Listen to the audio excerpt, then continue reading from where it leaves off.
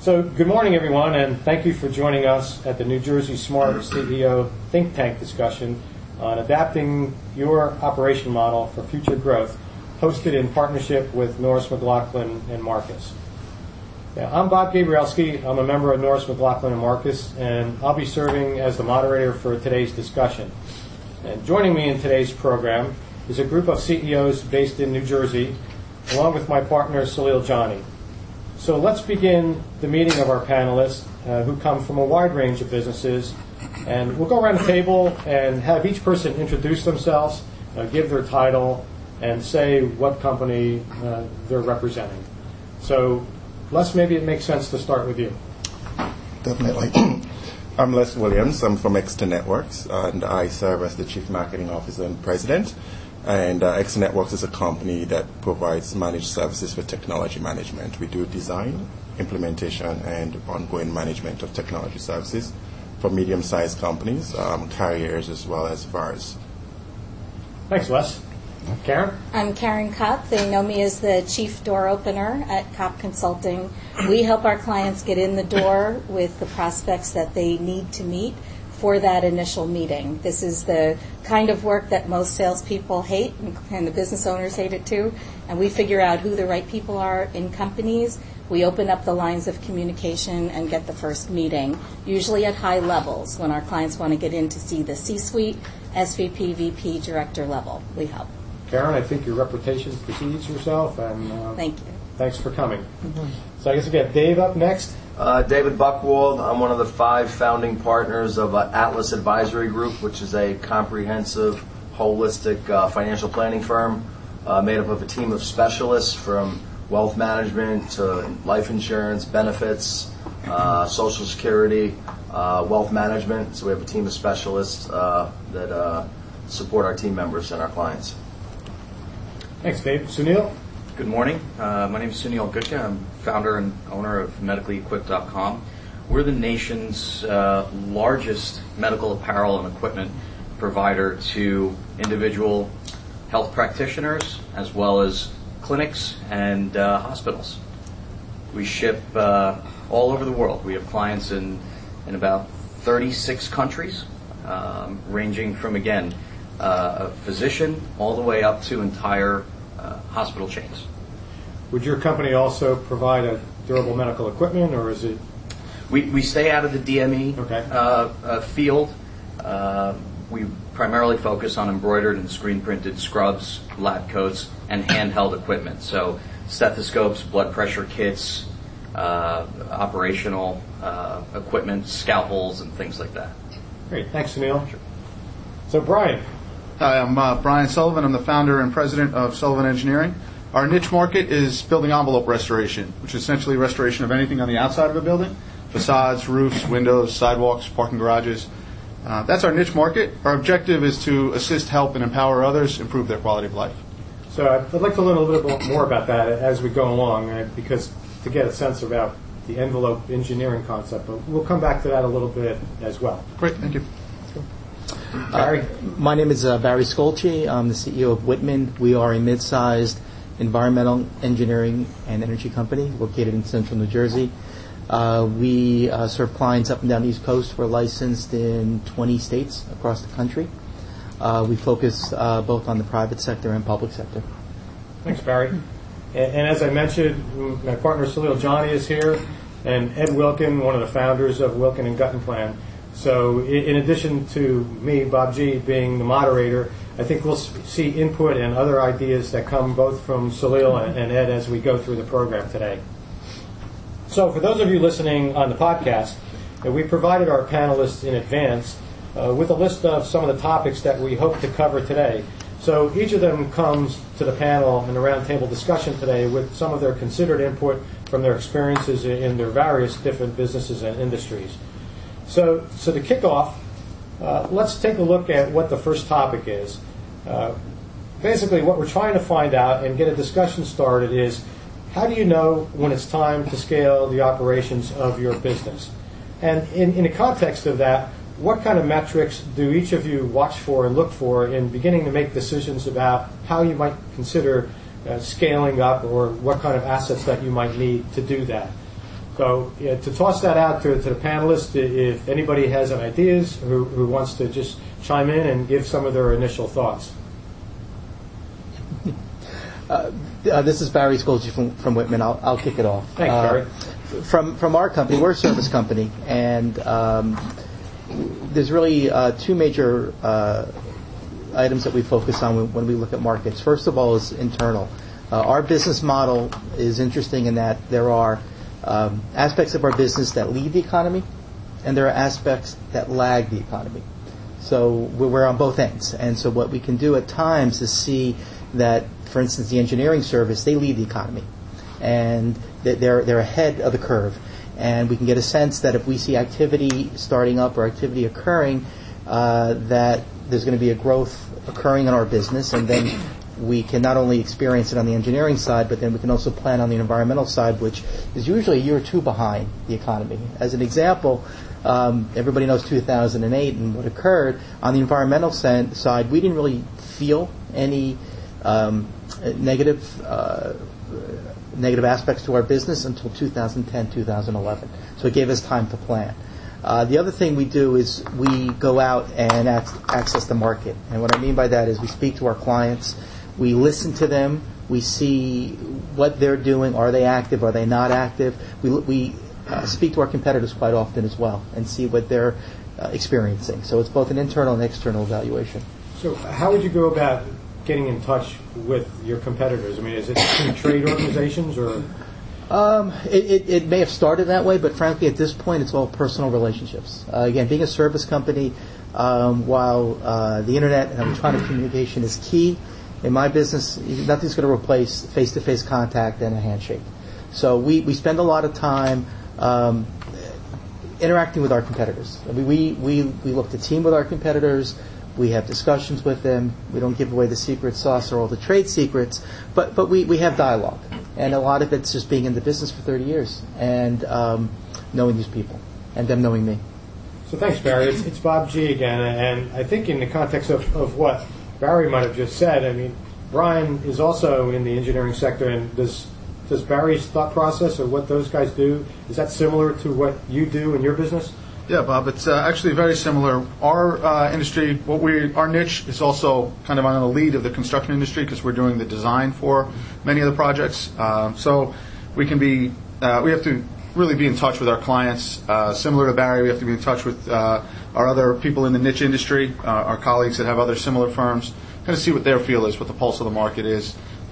We do try to keep a list of all of our open proposals, who we've been talking to, what the interest level is from potential clients, potential projects, what their plans are for the next month, what their plans are for the next year, the next 3 years, to get a gauge for the economy. So in both of Barry's case and also in Brian's case, I mean, you're talking about things that are really capital-intensive projects in nature. So you're focusing on things that are going to be either somewhat in progress before you have any real economic change that might take place, and sometimes some of the trailing things may take place. For example, in some of the environmental things that Barry mentioned, those projects may be underway, and perhaps because of state or federal regulatory issues, they need to be completed. So the fact that the economic sector may have changed a little bit, that may not necessarily have an impact on those projects that are already in place. So those type of things, I think, are hard construction-related types of things. Now, some of the other people on the panel are a little bit more in the consulting and perhaps service industries, and I don't know, do any of you have any ideas about what you might do that's a little bit different than what might be going on in those hard construction type areas? Okay. This is Les Williams. I'll chime in. I think when you look at it, to Barry's point earlier, you mentioned both the market, external and internal.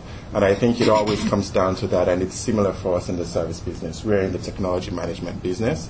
And what we see is that for every business, technology is a competitive advantage for them. If you look at the global economy now, they have what they call the FANG stocks. That's Facebook, Amazon, Netflix, and Google. Mm-hmm. And then when you look at the disruptive technology, you look at the likes of Uber and them, who have used technology to gain competitive advantage in the market. So in our space, when we look at it, we do look at what the market is doing.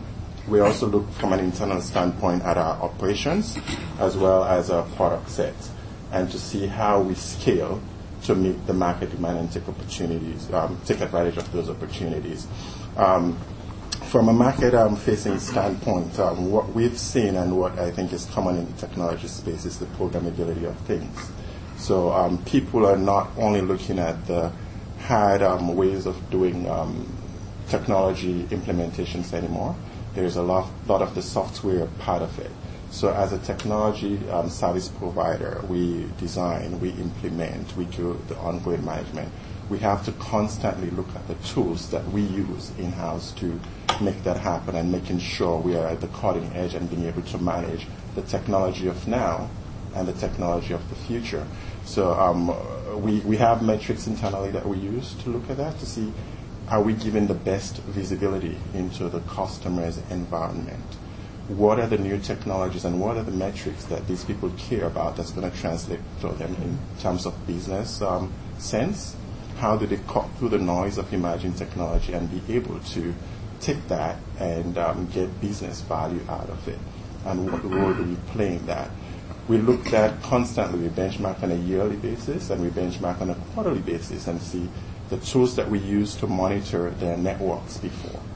Is it still sufficient? The tools that are needed to manage the Internet of Things, does it give all the metrics that are needed to take the right action when it's needed by them? And if we find a gap in there, we'll try to solve for it by either building the capability ourselves or acquiring that technology or partnering to get that. So that's one area where we scale by way of the tools and product sets and the operation. And then we look at our operational structure internally. Are we structured to deliver to the customer? We promise 100% uptime, 100% service availability, 99%, and this, those metrics are really key when it comes to technology and telecommunications and everything. So we look at how we're performing against those, and if we begin to see a little bit of a stress in the system, we know that, okay, now we need to add an extra engineer here, or we need to add an extra IT person there, we need to add senior level consultant there, we need to acquire somebody that can talk about IoT and all that stuff. So we look at that structure as well to see, do we have to have a business unit geared towards that and things like that. And coming full circle back to the market itself, you look at where technology is headed and what the market is looking for. Barry and Brian both mentioned customer feedback, talking to our customers constantly, seeing what they want, what they're planning to do, and see, is this a capability that we have as a business? Now, not just on the operational tools, but just as a business. So, for instance, managed services, we had the network management, the IT infrastructure management, but then now there is a software and the programmability. Not too many managed services providers have an application development arm. So when you take the application development, you mesh it into your operation, it means you have to build a separate business unit for it. So in our instance, in the last few years, we've scaled and built an application development service unit that works closely with our managed services. And that's lending a lot of leverage for us when we talk to businesses, because now we can not only do the managed services, but also be able to do bespoke applications for them that takes advantage of modern technology and lend that competitive edge to them so they in turn can win. So that's an area. We looked at it. It's a little different than what we do. There's close adjacencies there, and it's close to our core. So we have to be very streamlined in what parts of it. So you don't come to us for just any e-commerce site, but when it comes to doing scripts to manage the network, we have that capability that we build. So that's another area where we scale by way of the business units that we go after. So it's Bob G., your friendly moderator again. So Les, before we get to Karen Kopp's input, which I know she has, to give some context to what you've said, what types of clients would you be, or what types of businesses would you be looking to deliver those services to? Well, we have different channels, really, if you were to call it that. We do have the enterprise customers that benefit from that, and in that regard, most of them have these scaled-up operations, and they're looking for people to keep eyes on their network 24/7, 365. So rather than invest on those little minutiae and somebody just watching the networks and fixing issues and everything, they can outsource that and everything. So there's that. And in some instances, they can have identifiable network operation center workers that we provide within a facility that they can identify by name as if it were there, so it becomes an extension of the operation. So there is that enterprise that does some of that. Then you have the medium-sized businesses that wants to just outsource it all because it's really a distraction. And when you have this plethora of different technologies and everybody trying to cut through the noise and make sense out of it, it is really challenging for them. So they, in that regard, outsource everything to us, and we manage it. And then you have the traditional telecommunications carriers, the telcos, like CenturyLink is one of our biggest customers, and we partner with a lot of other tier 1 providers of that nature, where they focus more on delivering the network services. And those break fix, the deployments and the field dispatch and all that, they can outsource to a managed services provider who does that and watches the network for the customer. And then, so they are more of a channel for us. They're like and then we do the value-added reseller as well.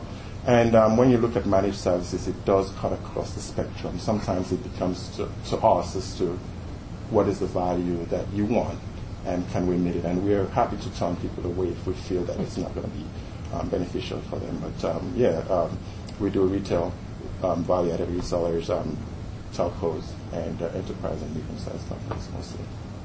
Great, thanks, Les. Karen, what do you think? That was really interesting. Thank you.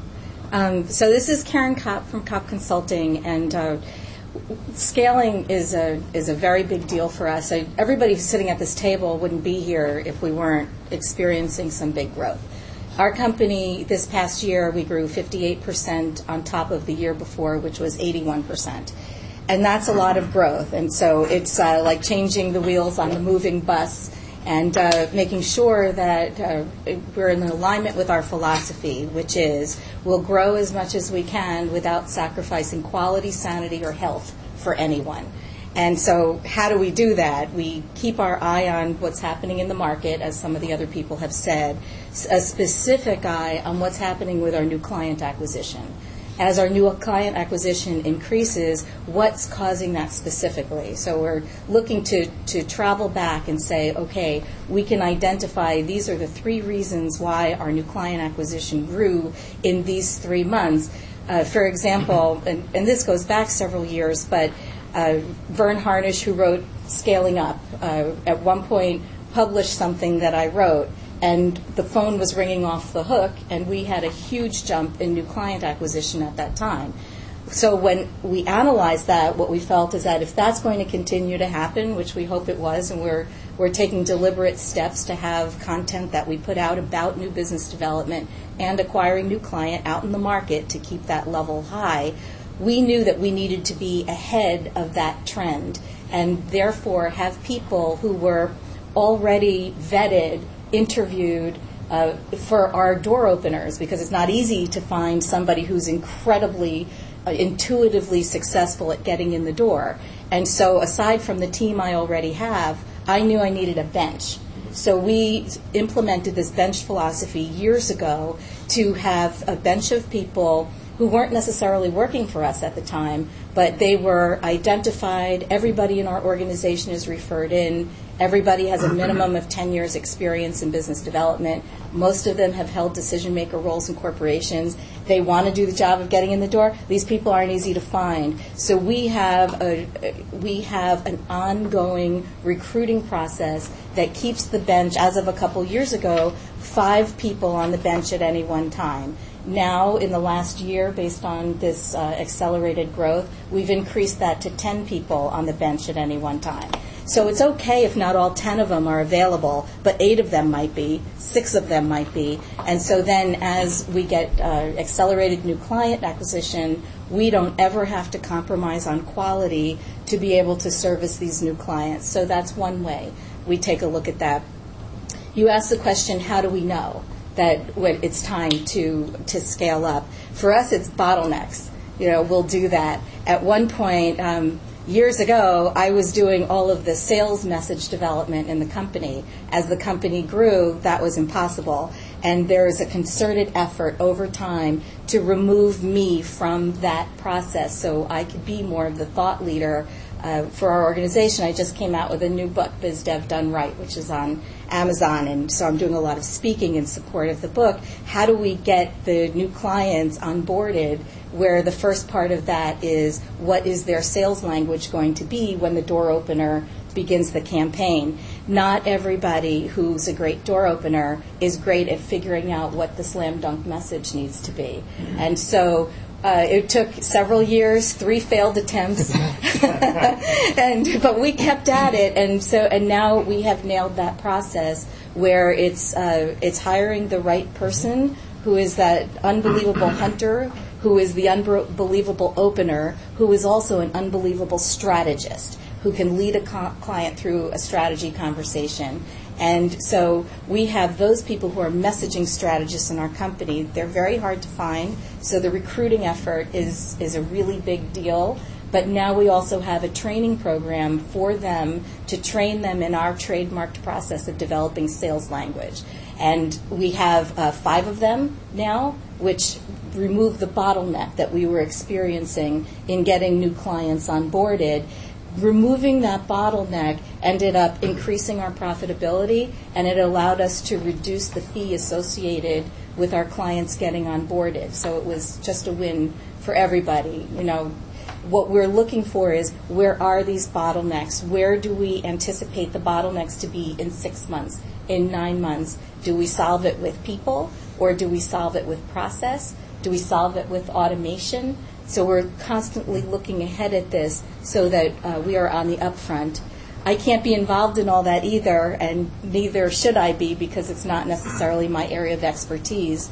So we have an expanded management team now, and as we look ahead, we may have one person who's responsible for onboarding clients. Now we have one person responsible for when the clients already are in-house, and then there will be a third management position probably in about 6 months from now. So that's just a few of the ways that we're handling scaling. So a couple things, Karen. I mean, one is you mentioned a little bit that you've developed a bench strength in your firm, and so one thought about that is, do you do that through keeping people on a consulting basis that are available when you need them, or do you begin to bring people in as employees? And what will relate to a topic further on is, how do you attract that talent? And we'll discuss that a little bit further on as we go through today's discussions. But the first thought is, what's your balance between maybe consultants and employees? Well, it's interesting you asked that question, because we just did a full conversion, which I fought for a long time. We had an independent consultant model for many years. This is our 17th year in business now, and we just did the conversion to, I think everybody except one is now an employee.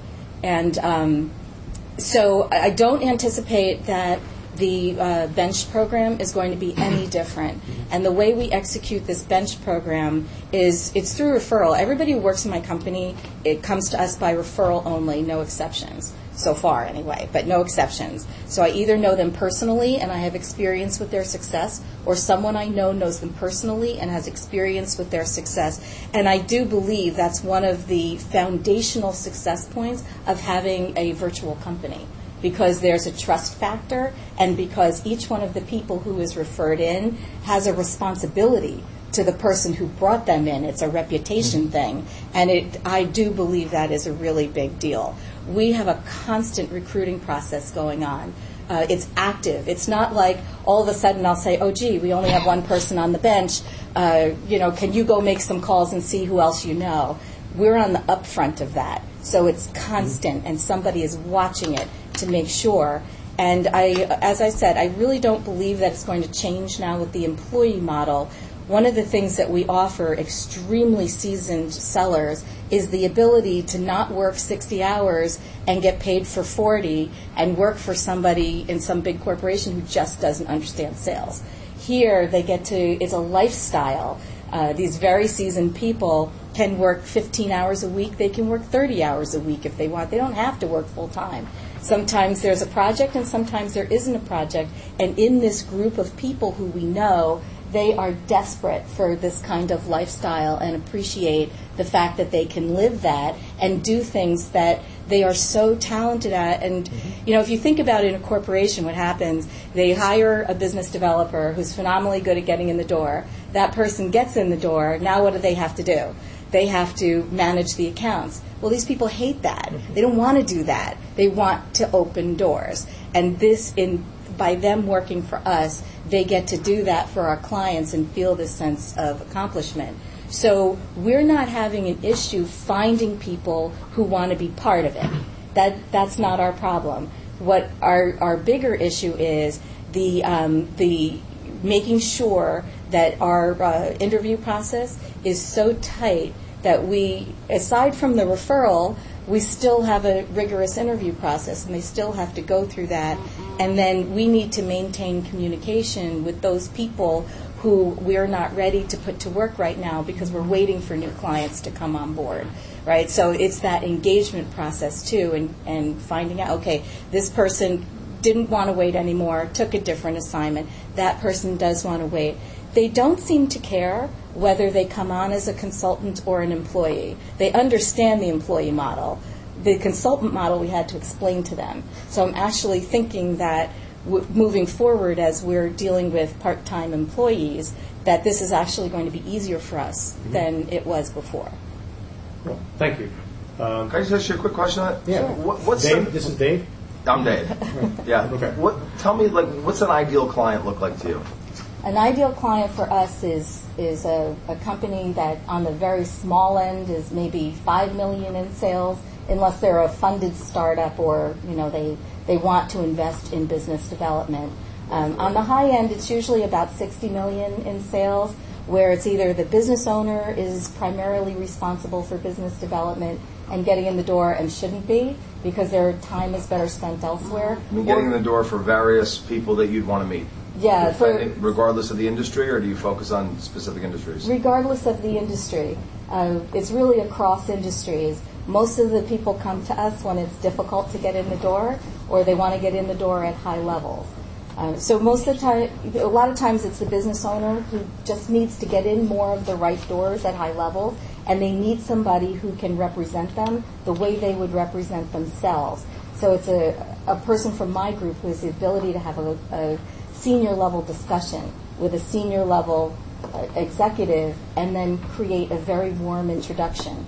Other times we support companies that have sales teams and their sellers may be good at getting in the door, but they don't have time to keep the pipeline full anymore because they're busy going on the meetings and closing sales. And you charge fees for that, flat fees for doors opened, or how does that work? We charge an hourly fee and then a fee for each meeting that occurs, which we charge the meeting fee only after the meeting occurs and only if our client likes it, and then a small piece of closed business.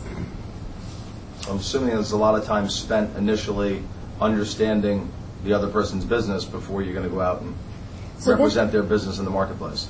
It's a great question. This is the messaging process I was talking about. And at one point in time, it took a month for us to get out there and ready to have our person launch. And I kept saying to our team, we need to do it in 2 weeks. They kept saying to me, it's not possible, it's not possible. And so I said, okay, I'm setting the bar as the leader of the company. We want to get launched in 2 weeks. Tell me how we're going to do it. And we worked backwards. This is one of those scaling up moments. We worked backwards to figure out how to make that happen. So there's a questionnaire and 2 2-hour strategy discussions led by one of these messaging strategists. And we don't have to know everything about a company. We have to know certain things. And those certain things have to be put in language that's relevant and compelling, and it creates urgency for the person who hears it. So that person is not going to want to put off a meeting. And what you say is critical in order to get that meeting now instead of 3 months from now. We're known for coming up with that sales language.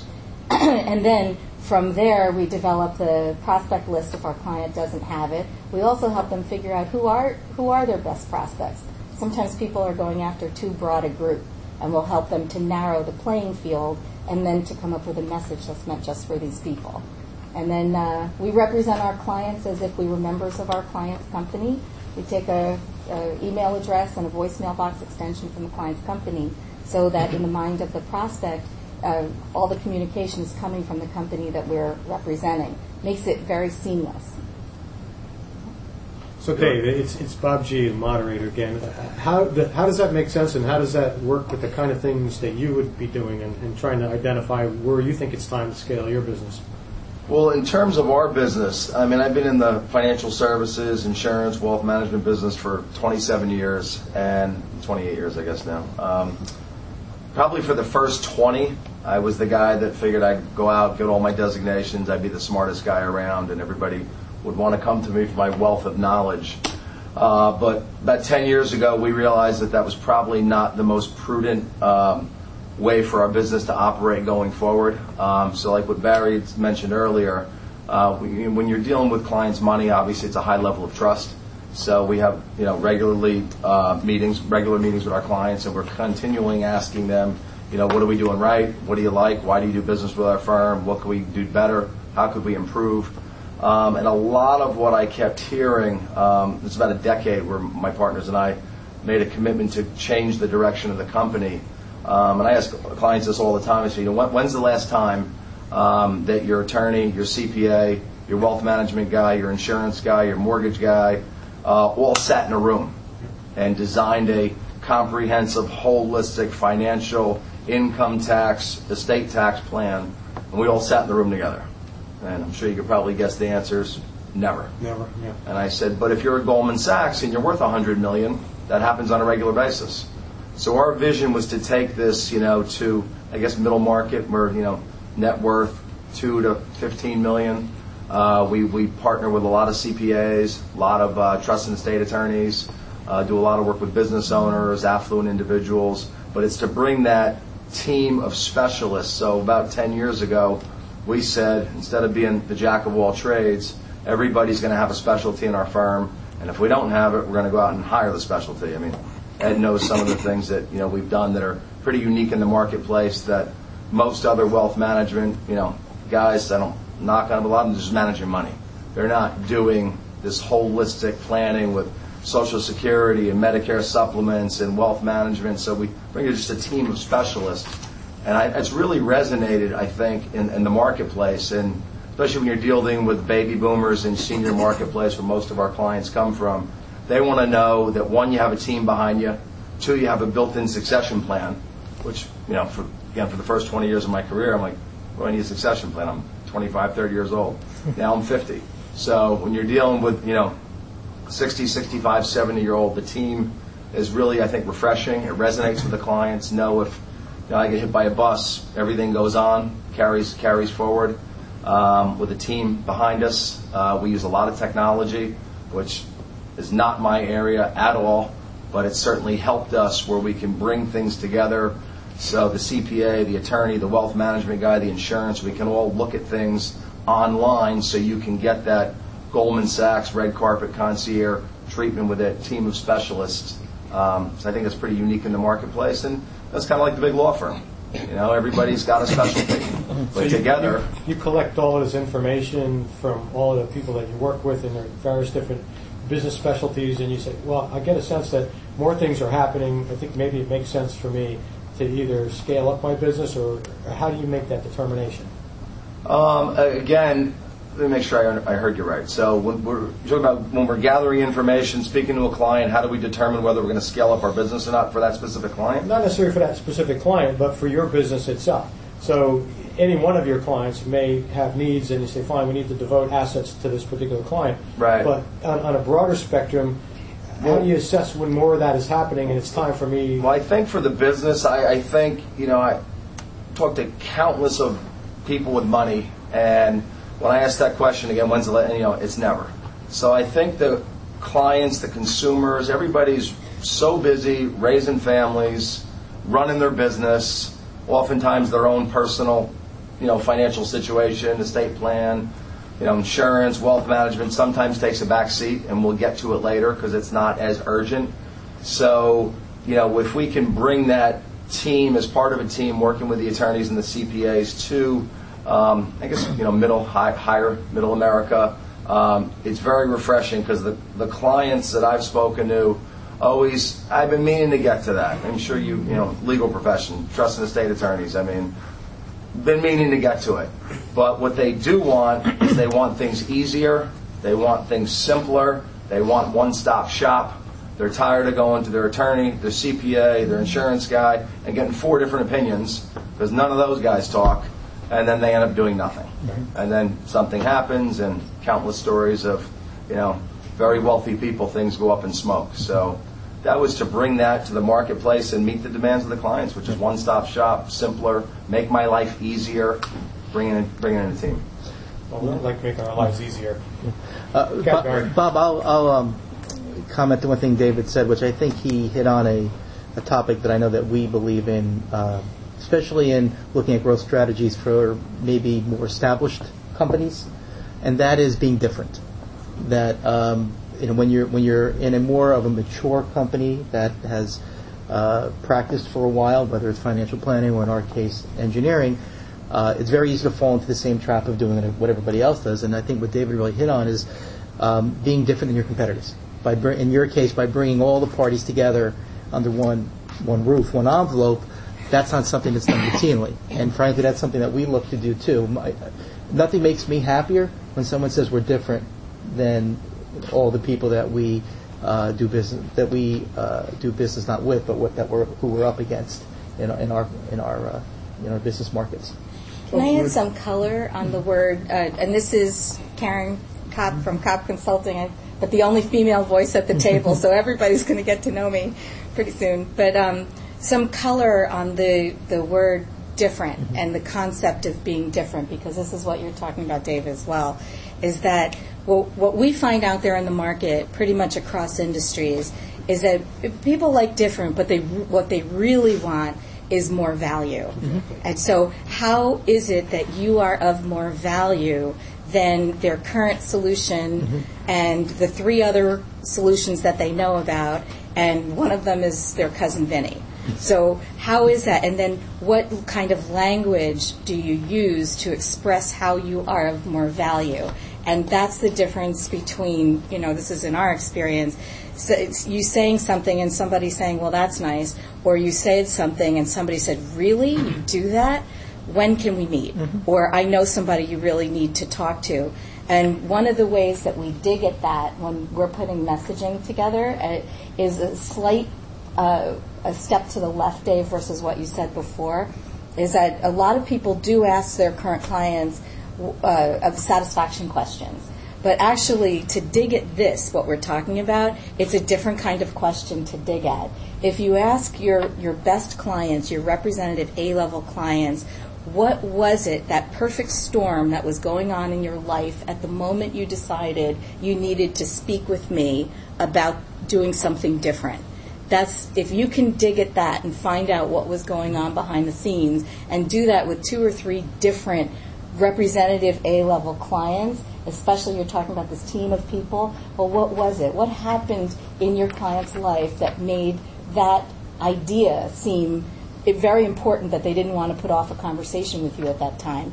And that language expressed out there in the market will attract more of the same kinds of clients. I think before we get to go ahead, Sunil. I was about to say that. Sunil Gupta, Medically Equipped.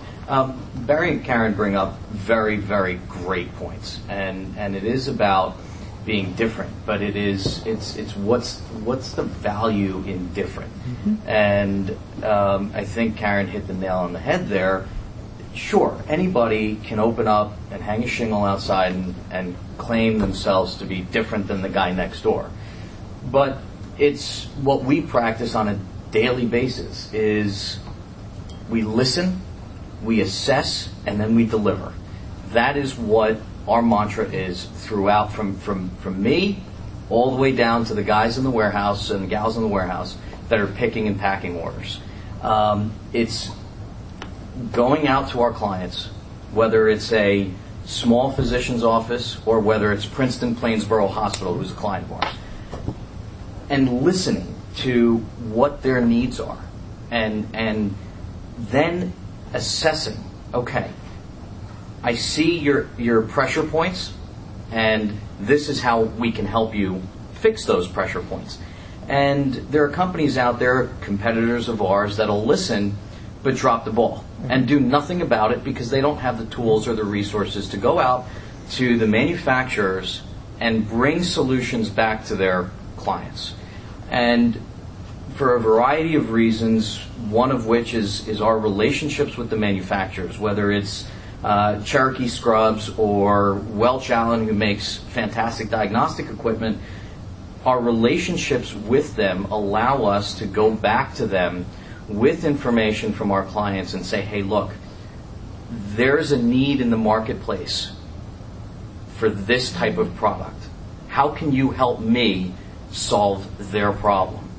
And that's really the key, in my opinion, is being able to listen, assess, and then find a solution to their problem. And I think a lot of what David was talking about is along those same lines, is listening to what your clients need. And when you listen to your existing client base, your ability to then not just service that client, but in the whole scheme of things, it's a very small world. And a lot of administrators in hospitals, a lot of physicians, they all know one another in their respective fields, whether it's in New Jersey or whether it's in California. They all, at one point or another, it's 5 degrees of separation. And when you service that client, at some point, you do it well, you're inherently going to grow. And that's a lot of what we've faced or experienced in the past 5-7 years is incredible growth because we listen, we assess, and we deliver. And at the end of the day, that's what clients want. They want that one-stop shopping. They don't want to have 30 vendors doing 30 different things when they can cut that vendor list down and say, okay, well, instead of dealing with 30 people, I can look Karen in the face and say, hey, look, Karen, this is what I need. Take care of it. And that, at the end of the day, that's really what it's about, in my opinion. No, Sunil, I think you said that really well, and I think it's essentially a summary of what everyone at this table has been doing with their business. I mean, today, and we see this in our business, in the law business as well, and there are a lot of law firms and lawyers who come out and provide a commodity service, and we're a lawyer and we can do this, but the distinction is knowing your customer and understanding their business and their market, and you have to sit down at the table with them and deliver value. I mean, any lawyer can put together a contract, but does that contract consider the various different economic factors and what's going on in their marketplace and how you could bring some value? And even from my perspective, even more importantly than that is how do you help them assess the risk of what it is that they're doing with this particular deal or transaction and to bring that value to the table. So I think, Sunil, I think you summarized this part of the discussion really well from where this topic has gone. So let's move on to the next one.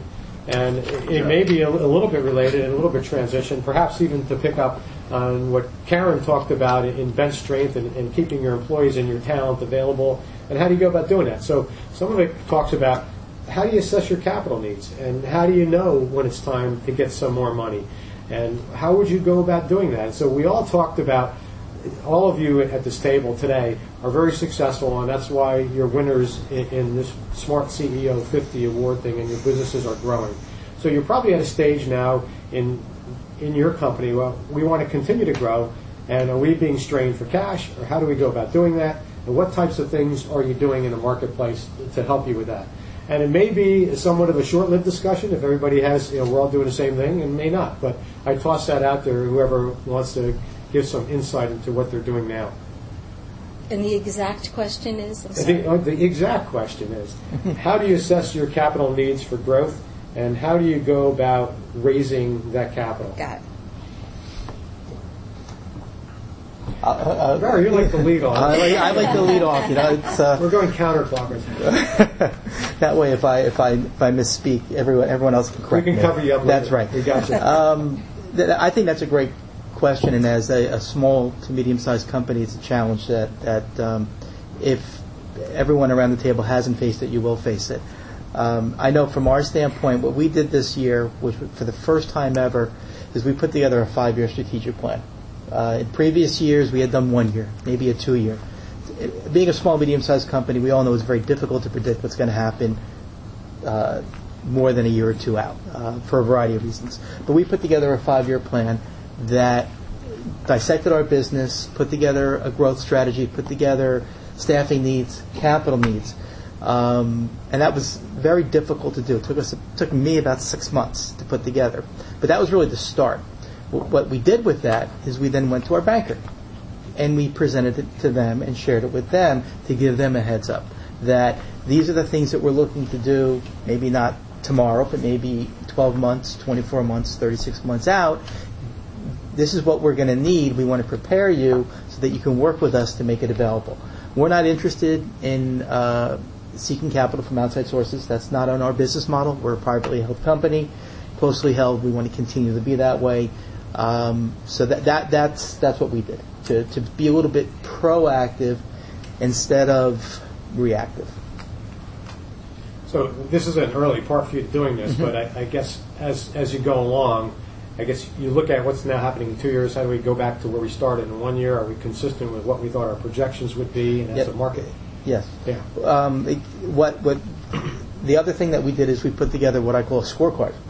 That we at every step in the process we have key milestones that we want to achieve, and we're tracking.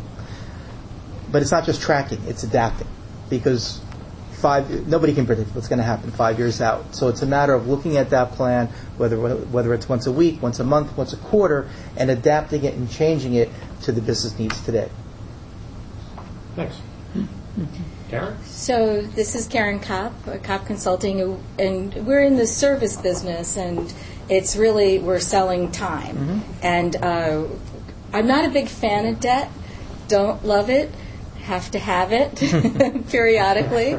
So we have had a line of credit, which, I guess maybe 6 months ago, we needed to increase the line of credit, and we use that only for periods of time when we can foresee that we need it. When is that?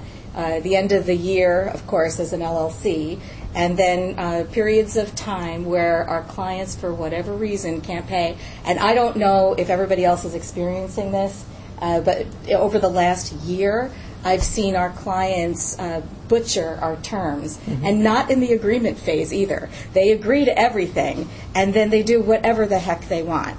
And so for those unforeseen times, we do rely on the line of credit.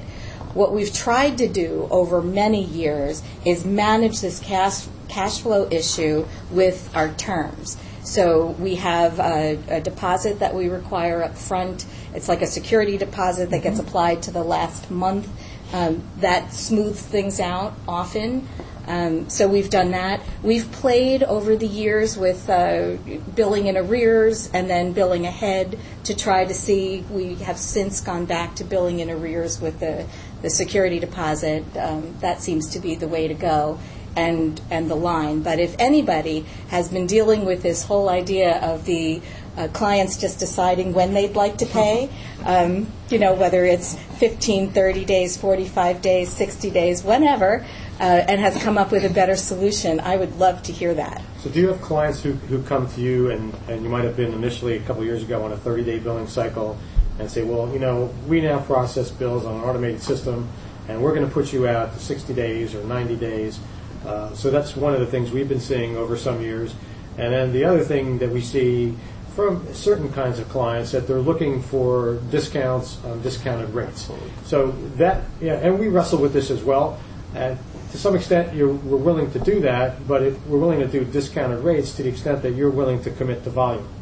And so I don't know if you are seeing that, and it does affect how you're looking for your capital, and it does impact upon the line of credit. And as you see in many companies towards the end of the year, particularly pass-through entities like Kopp Consulting as an LLC, you have some cash flow issues towards the end of the year.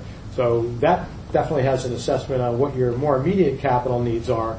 And what to Barry's point earlier at his engineering firm, on a going forward basis, you're looking to maybe ramp up some growth, and we may see that in the next couple of years we need to start adding more engineers, or we may need to open a South Jersey office. And that is, kind of gets into our sense about on the 5-year plan, what do our capital needs look like? So to continue that discussion, and Sunil, what do you think? Sunil Gupta, medically equipped. At any given time, we have several $1 million of inventory on our shelves, ready to ship. And we have several hospital chains that are terrible payers. We have agreed in contracts to 90-day terms for them in exchange for the volume. They often, at will, increase those 90 days to 180 plus. There was one point I remember many years ago. There was a hospital chain that was expanding, and we were basically financing their expansion because they weren't paying our bills to the tune of about $2.5 to $3 million that we were carrying for about 11 and a half months. When I finally said, listen, I've lost enough sleep over this. You're not getting another scrub or a box of gloves until all of the arrears are paid. And sometimes, as much as it may hurt, you have to put your foot down and say, I'm cutting you off. Go somewhere else. Try to find the service that we provide, and good luck. But at some point, you've got to cut off that line. And thankfully, since then, since I put my foot down with that particular client, they've kind of stuck plus or minus a month or so to the original terms of the contract. But the way we finance our growth is, like Barry, we're a privately held company, and I want to keep it that way. We have a line of credit. We have a great relationship. We've been with the same bank for about 13 years now, 12 or 13 years. And we have a great relationship. All of our credit card, they do our credit card processing, which helps. And so because of that relationship, we're able to increase, and again, over the past 5 years, we've had to go back to them several times and request increases because we've got to fuel that growth. Thankfully, we've been in a position where every 30 to 60 days we're able to pay off that line where it's down to nothing, and then during certain peak seasons of the year, end of the year, we've got to dip into it because a lot of our clients have to spend out their budgets, and they're placing larger POs with us towards November, pretty much after Thanksgiving, end of November, December. And so we've got to dip into those lines in order to fuel those purchase orders. Do you mind if I ask quick- Sunil a question? Go ahead. A follow-up question on something you said that's interesting to me. When it comes to making the decision of when to cut them off, right? I've had clients who promise to pay, and they do. They're just going through a difficult cash time, and what we do fuels their growth, and it's vital.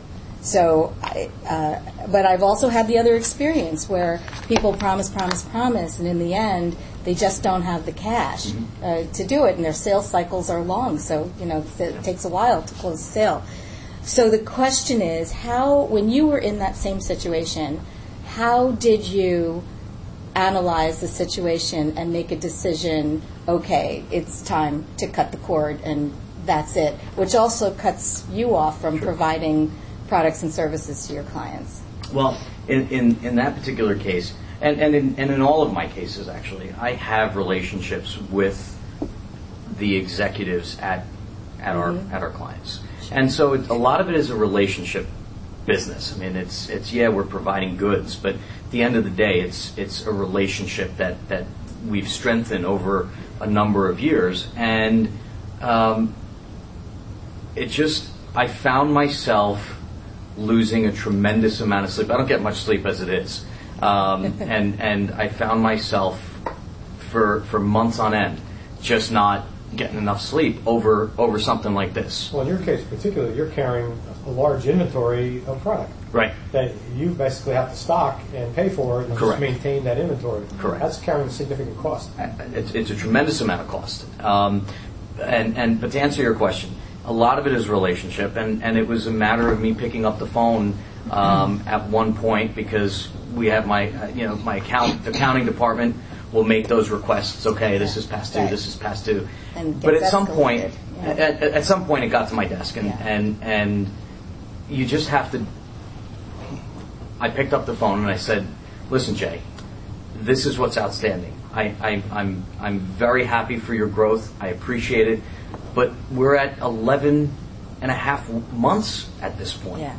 11 and a half months, and we're close to $2.7 million that we're carrying.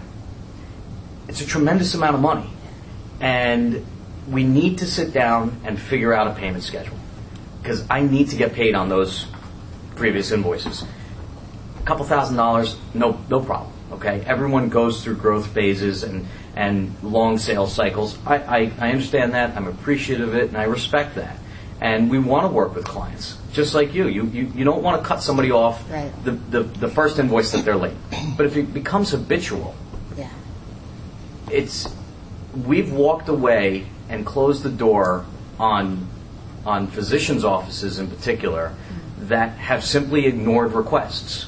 But as long as there's communication, and okay, yes, we promise to pay, this is the plan I'm setting forth. As long as there's that communication, then no problem. Yeah. And within about 45 days, 60 days, they paid the $2.7 million because it was a conversation, and that was it. He said, "Okay, I'll give you $1.5 million within 30 days, and I'll give you the balance by this date." And he was a couple weeks early. And great, fantastic. But it. I don't know if I answered your question, but it really comes down to the relationship you have with the client and how receptive they are, because some clients don't want to face those bills. Yeah. They just want to delete the invoice or just file it away. It's not in my system. Right. Or file it away. Never received it. Never received it, or the Yeah. check's in the mail. Yeah. The other part of that is, and that goes down to a lot of the points. There's a common theme that's been going through this discussion pretty much all morning so far. Is it's really important to know your customer and understand their business, but even more important, to know the personalities that are involved and the decision makers that you're talking about. So in that respect, I mean, Sunil, you're effectively operating as the bank to this guy. Mm-hmm. And at some point, you got to come back and say, hey, look, if that's what we're going to be talking about, maybe you should be paying us 18% interest because we're in the market and you have to operate as a bank. Yeah, good luck collecting that. Well, of course, but it kind of gets people's attention, though. Yeah. And Les, I think you wanted to make a point. Yeah, I wanted to add to that. This is Les Williams from Exeter Networks, and I want to take a different look at it because in Sunil's case, he has inventory and it's like livestock that gets moved into hospitals, and their payment mechanism is a little different. And his his need for capital infusion into his business might be contingent upon those customers, being good on their debts and everything. I think the same thing goes for yourself. With us in a service business, for the most part, you get to bill in advance. So our challenge is not so much so based on the customers, remitting their money. We do provide some professional services, and when we do, you are able to collect at least a 50% deposit. I think you do something similar. Les, you want to trade? No, we do have those challenges, trust me. We'll get lots of engagement letters. We do. But I mean, and not to rub it in, but I think. But the challenge for us really is a skill, and we too are a privately held company like you, Barry, and you, Sunil. And we are very mindful of our line of credit as well. But I think our need for capital goes closely with that scalability conversation we had before. And if I were to go back to where we left, we spoke about the differentiation, we spoke about the value to the customer. And Sunil in particular mentioned listen, access, and deliver. And for us, I think we take that product element very seriously, because that's the only time you can be able to deliver on the feedback that you're getting from the customer. And as a part of that product lifecycle management or that product development process, you do not only solicit what the customer gives you up front, but you go back and verify and making sure that what you provide into the market is what they're looking for and is commercially viable. That, if you take it back to what we're talking about now in terms of capital and everything, we look at that closely, and we look at the capital needs when we have to bring to market new products or new pieces that meets market requirement. And to do that, we have to stress test that that product is commercially viable, and we look closely at the ROI. How soon can we? Do we have the customers that are ready to get on? Do we have better customers? Is this meeting a need and everything? When we know we have all of that in place, then we see if it's something we can do with what we have, our facilities that we have already. If not, we know we have the need for additional capital. So again, not to trivialize the conversation we were having before, by no means, I do have those challenges as well with the customers, but our need for capital investment usually stems around that scalability, that growth in terms of expanding new products, new markets, and infrastructural development. And we paid close attention to what the commercial viability of that would be, tying back to the product conversation earlier, to see that it's a viable spend. Okay. Thanks, Wes. I mean, Sunil Gupta here, Medically Equipped. Just to interject, but thankfully, years ago, I learned that you can't put all your eggs in one basket. And when I say that, I mean we can't always just go after the institutional clients because you get into a deeper and deeper hole. So, long time ago, we developed the .com, and we developed our website, and that, more often than not, fuels those individual sales from individual nurses or individual doctors logging on and saying, I want one pair of scrubs or this pair of nursing shoes. Those individual purchases, which are made by credit cards, a lot of times fuels the larger institutional POs that come down the pipe on a weekly and monthly basis. And so I'm fortunate in that sense, but we still have those large POs that come in where even though we're shipping 1,000 orders a day, that still doesn't necessarily help when we've got those really large monthly POs coming down from hospitals. So. This is Barry Skolci from Whitman, and I really want to hit on something Karen said, and that is when. When do you make that choice to cut a client off? And I look at it. I'm a Libra, so I'm very balanced. All right. Clients always demand that we execute, that we follow through. What Sunil said, I think, is he hit on it, where getting a client to make a commitment, and if they don't follow through, that's your point. When they do follow through, perfect. That's really, in my experience, that's really the defining line. That's a good point. Mm-hmm. And you got to look at their previous history. Mm-hmm. Like I was saying before, if they're late on invoice 1 and consistently late, then you've got to handle it with kid gloves, and you've got to be careful as to the next step that your company takes. But historically, if they've paid plus or minus 10 or 15 days, and they've historically paid, and they're going through that growth phase which was the example in my instance, where the hospital was building. They were building out new buildings, which at the end of the day just meant more business for me down the road. Right. But I still had to. I looked at what their history was, where they're going, and how to resolve the immediate problem without poisoning the relationship. Well, and this is Barry again. So, I think what you did is you did it in a very respectful way, a very professional way, and I think that's also the key. And sometimes when you push back, you gain a lot of respect. Yeah. And I think that's probably what happened in your situation. You guys, I mean, because I agree with everything they're saying, and every client's different, and taking time to get to know your client. But I know... so this is Dave? Dave Buchwald, sorry. One of the things we've tried to do, because every once in a while you're going to get a difficult client, and sometimes, letting them go or firing a difficult client is pretty exhilarating at times. It is. Especially when they're disrespectful to our staff or any team member.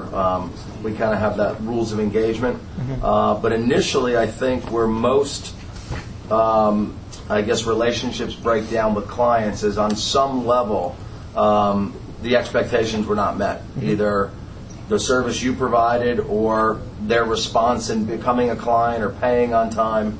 So what we try to do to at least minimize these is up front, we have what's called upfront contracts. Mm-hmm. So at this stage of our career, we take on certain clients, and some clients are certainly not a fit for us. Right. You know, if you're going to call me every single day and, you know, want to discuss everything that's going on in the market and 800 stocks a day, we're probably not a good fit for you.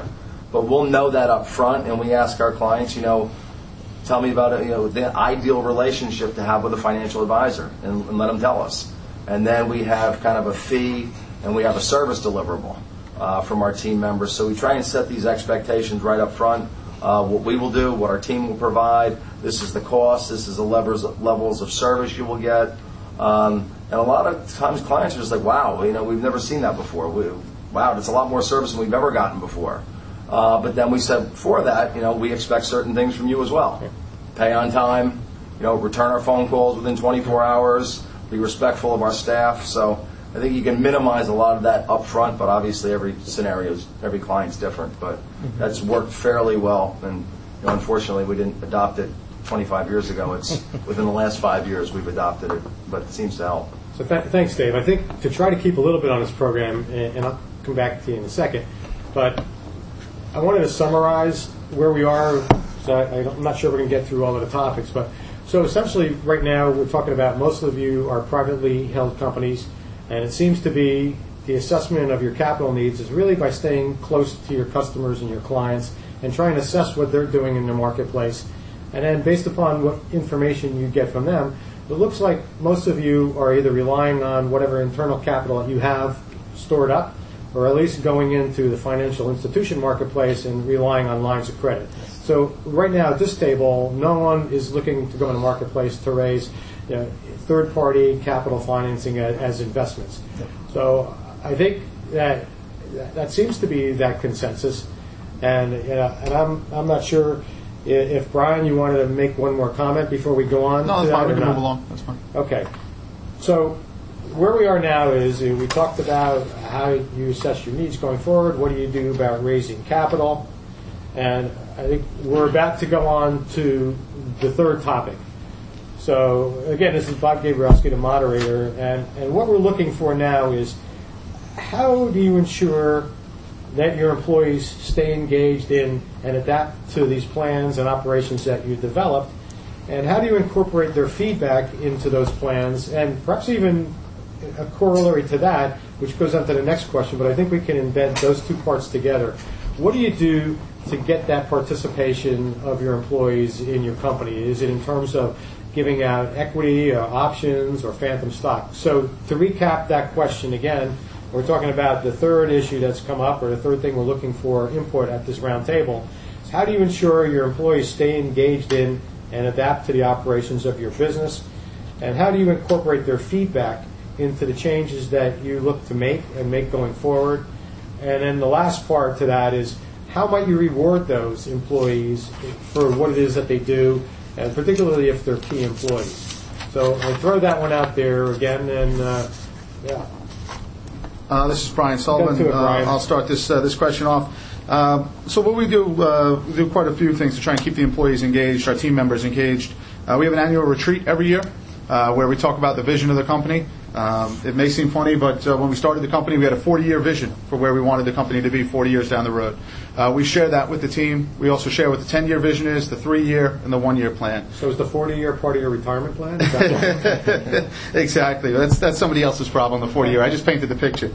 And then we have monthly meetings every month to revisit where we are on that, where we look, how we look towards the annual goal, how we look towards that 3-year goal.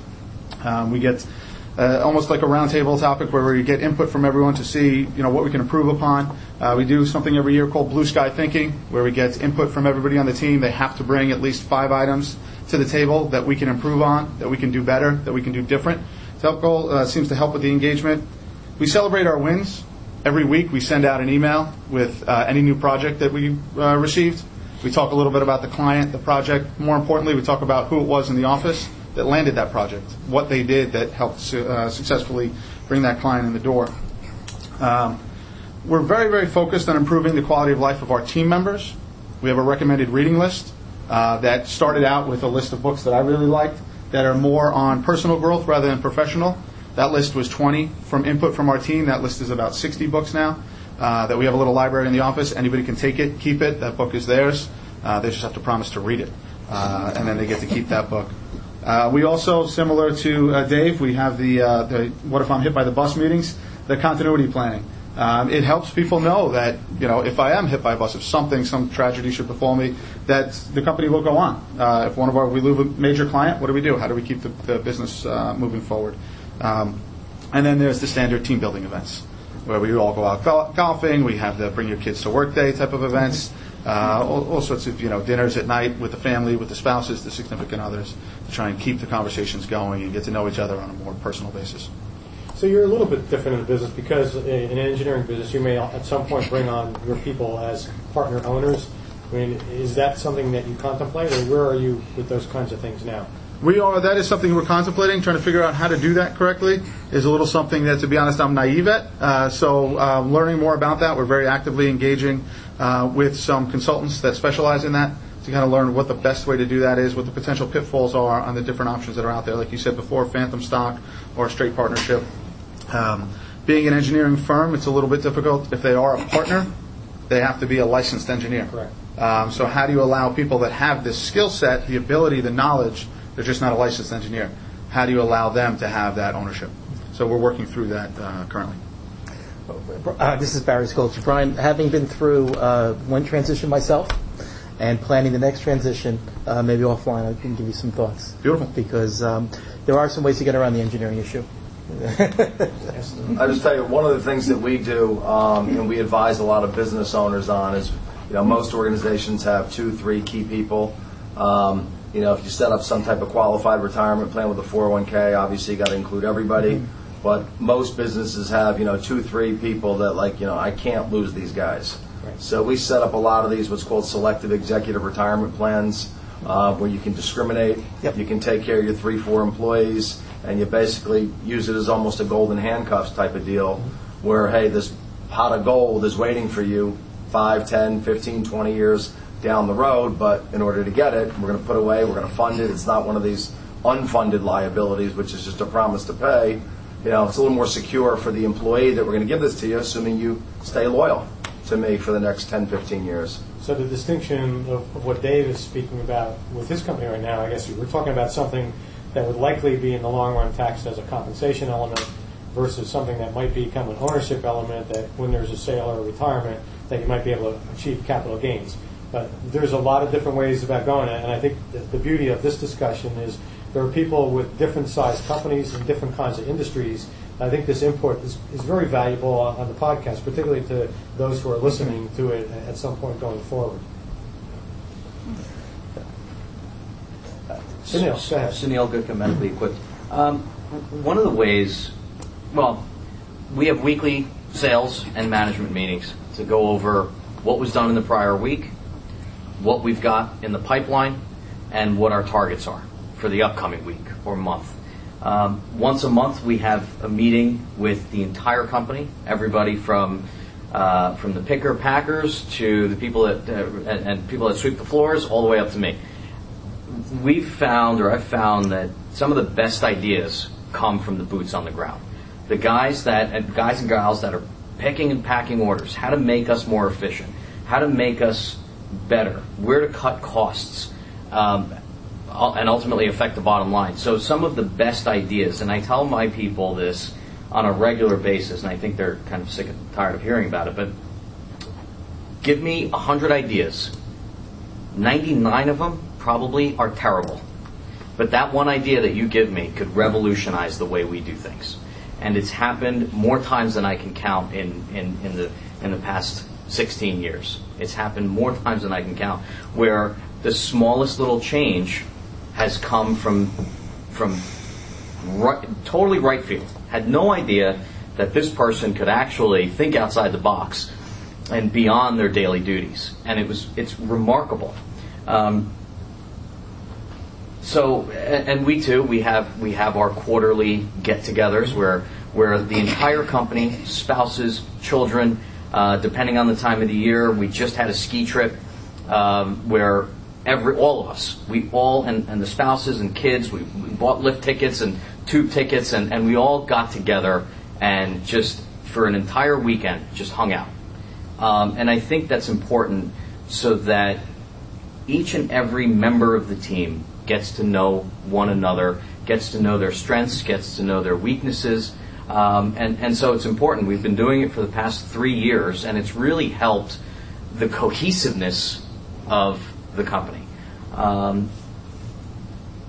We also offer commissions. So when we hire someone, I tell them, listen, you are a direct reflection of me. Whether you're on the clock or off the clock, you are a direct reflection of me. Don't let me see, because IT will monitor Facebook pages and things like that. And don't let me see ridiculous posts and pictures of you on Facebook, because you're a direct reflection of me and this company. And so when they do go out and make sales, because we've gotten sales from, again, a picker and a packer who knew, who went to their dentist's office or who went to their physician and made that sale. She opened the door for us. A number of times that's happened. And so they will get a recurring commission rate on every single sale that office purchases.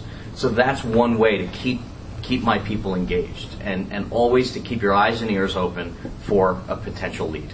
So, Sunil from Medically Equipped, you're doing some really good team building things, and you're doing some direct impact compensation with respect to sales Absolutely. that people are making. Are you doing anything where people will participate in the growth of your company that might be different from that? Perhaps in some kind of phantom or other kind of... Currently, no. Okay. Currently, we're not. I mean, the people that want to participate in the 401k and Yep. be matched to a certain percentage, Okay. but above and beyond the commission and the retirement plan that we have, unfortunately, we don't have a path to ownership of the company just yet. It's No, not that's something fine. I've looked into. We're just trying to Yep. assess where each of you is in the marketplace. Yeah, this is Les Williams from Exeter Networks.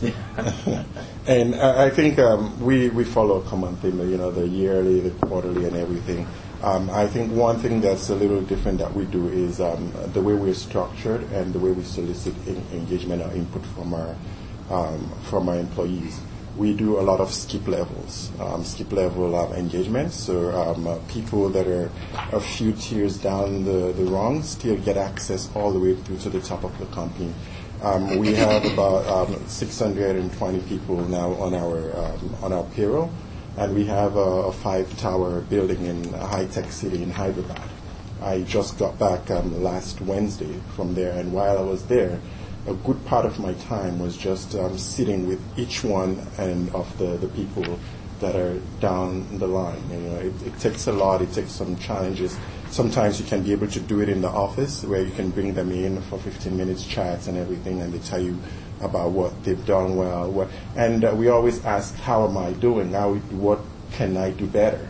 And put them at ease to say that you're not going to be penalized for this, but it just helps us make a better business overall. That elicits a strong sense of emotion from them and a sense of attachment to the business and knowing that they are valued, that they are being listened to, and that they are participating in that. And most of the other executives do the same thing. We leverage a lot of all these collaborative tools by way of daily engagement. So I use Skype, I use WebEx, and sometimes even that which they may bring to the table that it's convenient for them, so that they're able to stay engaged, they're able to ping you and be able to talk to you. So that skip level, that open accessibility has been a really great tool for us to get everybody's input in. Like, for instance, one of my social media guy that I was with the other day, as predatory or as funny as it may be, because why don't we go look at all our competitors' sites? They list all their customers there, and we can go poach them. Mm-hmm. I was like, that's a good idea, but I don't know that's the right way to do it. But that's something that I haven't thought about. But I mean, it's not like we will go and play dirty. But yep. He had this idea, and he had other things. So we always open the door for that.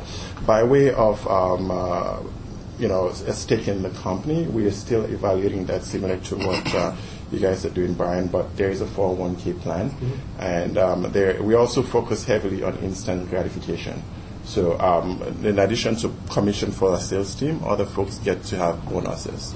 And those bonuses are based on KPIs or MBOs. Give them objective. We sit down on a quarter.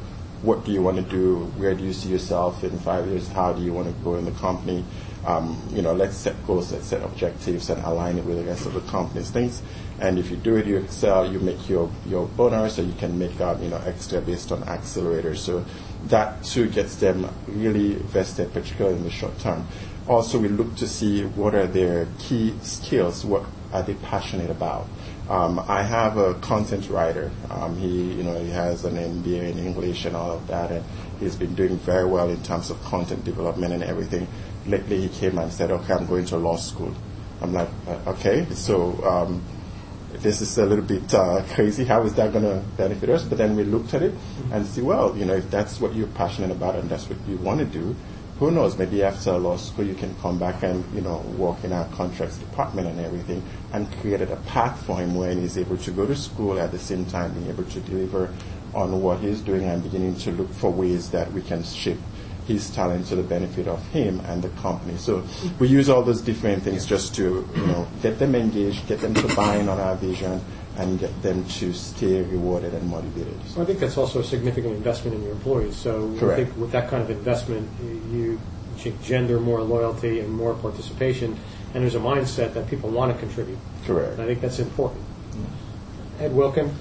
Yeah, I just wanted to comment briefly on some of the things that we do. As you know, I'm a owner of a CPA firm, and the CPA business is pretty much 110% full employment, and our people are constantly bombarded with offers that any one of them could go somewhere else and make $15,000, $20,000 more a year and probably work less. So it's very important to us to have our staff engaged and involved in the process. Every one of our employees have coaches, personal coaches that they're able to meet with.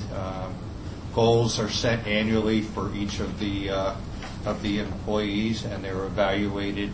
We had annual evaluations, and they're very cumbersome. They all come at the wrong time, of course. So we've developed now a process of instant feedback, so staffers can request at any time a feedback on an engagement they've worked on as to how they did. We have 360 evaluations, so not only are we evaluating down, but they're evaluating up. That's always interesting. We have committees from down to the 1 and 2 year people to the more established staff, and they report to the managing partner on a regular basis as the ideas they come up with. We've, on a very consistent basis over the last 10 years, as a firm, gone into the best places to work concept, and what it does is it rallies all the employees around you, and at the end, if you do well, it's not only a reflection on the firm, but it's a reflection on each one of the people. We do a lot of the theme events. We just had a chocolate cake day. Thank God it wasn't in the office. I was in the New York office, so I didn't have to stare at that chocolate cake. And we have determined that every one of our employees, as Sunil has said, are potential business developers, and we do business development training right down to the entry level person. To what do you do when you meet somebody? How do you react? How do you get that to a close? Because we all know you go to these card exchangers and you collect cards, and at the end of the week you have 52 cards and don't know what to do with it. So that's some of the ideas that we use. So a couple things. We're kind of well past bumping up against time, but if anybody wants to contribute a little more thoughts or what they think they might be doing, I think we can have some time for that and then start to wrap up. I have a couple thoughts to add. Karen Kopp from Kopp Consulting. I don't want to repeat anything that anybody has said, so I'll just contribute on top of that. One of the things that we did this past year is we asked everybody, what should we stop doing? Because as the company grows and everybody is kind of involved in developing new processes, and I don't always know about them, we had people say, what should we stop doing? And I found out by asking those questions that there were some redundancies that I didn't know about in the back office area, and I found that very helpful. Also, with our kind of group, they want continuity. Our people want continuity. They love it when the client continues for a long time. They can see the client grow. One of our door openers it was an advertising agency, got them in to participate in an RFP that had been closed. And this was after they closed the RFP. She got them in the door, and they just won that. And it was a $1.5 million RFP. And they love that kind of thing. And so in terms of enabling them to stay with one client for a really long time, the client has to be closing sales constantly. How do they do that? Well, we provide them guidance after the meeting on how do you deepen that relationship, get through those proposals, and get to the close. And within that, as Sunil said, sometimes it's a small tweak or change to something that someone's already doing that will all of a sudden explode their growth. And by being able to provide that insight to the clients, they help them. But then we have Yammer, which is a way for everybody to share different techniques that they know about, something that might have worked really well, and they'll post it on Yammer so everybody else can see it. Periodically, we'll get a bunch of people on the phone and just share tips of different things. How do you get in the door? How do you encourage a silent prospect to start talking to you again? Different kinds of topics and different ideas from a variety of people. And sometimes just one small thing is like, didn't think of that. And all of a sudden it creates success for other people. One time we took our messaging team and we had a virtual happy hour because we are a virtual company. So at a certain time, I think it was like 4:30 on a Friday. Never heard that one before. Yeah, I was in the car, so I couldn't have a drink. But they were all, in their home offices, and they shut off their computers, and they each got a drink, and so they, said what they were drinking, and we just had, a really nice chat, which is something that it wasn't business. It was just a chat, which is something that we don't get to do as a virtual company, and it really brought their relationships to a different level. Well, I think since we're bumping up against time and maybe past time already, but to summarize what we've talked about here, at least on the third and into the fourth topic, what we're getting as a sense is all of the companies here provide ways where people can engage and have dialogue both upstream and downstream with the management and all the way down to the staff level. And there are some methods where companies are providing direct or instant gratification in connection with leads and developing business, and some forms of commission structure.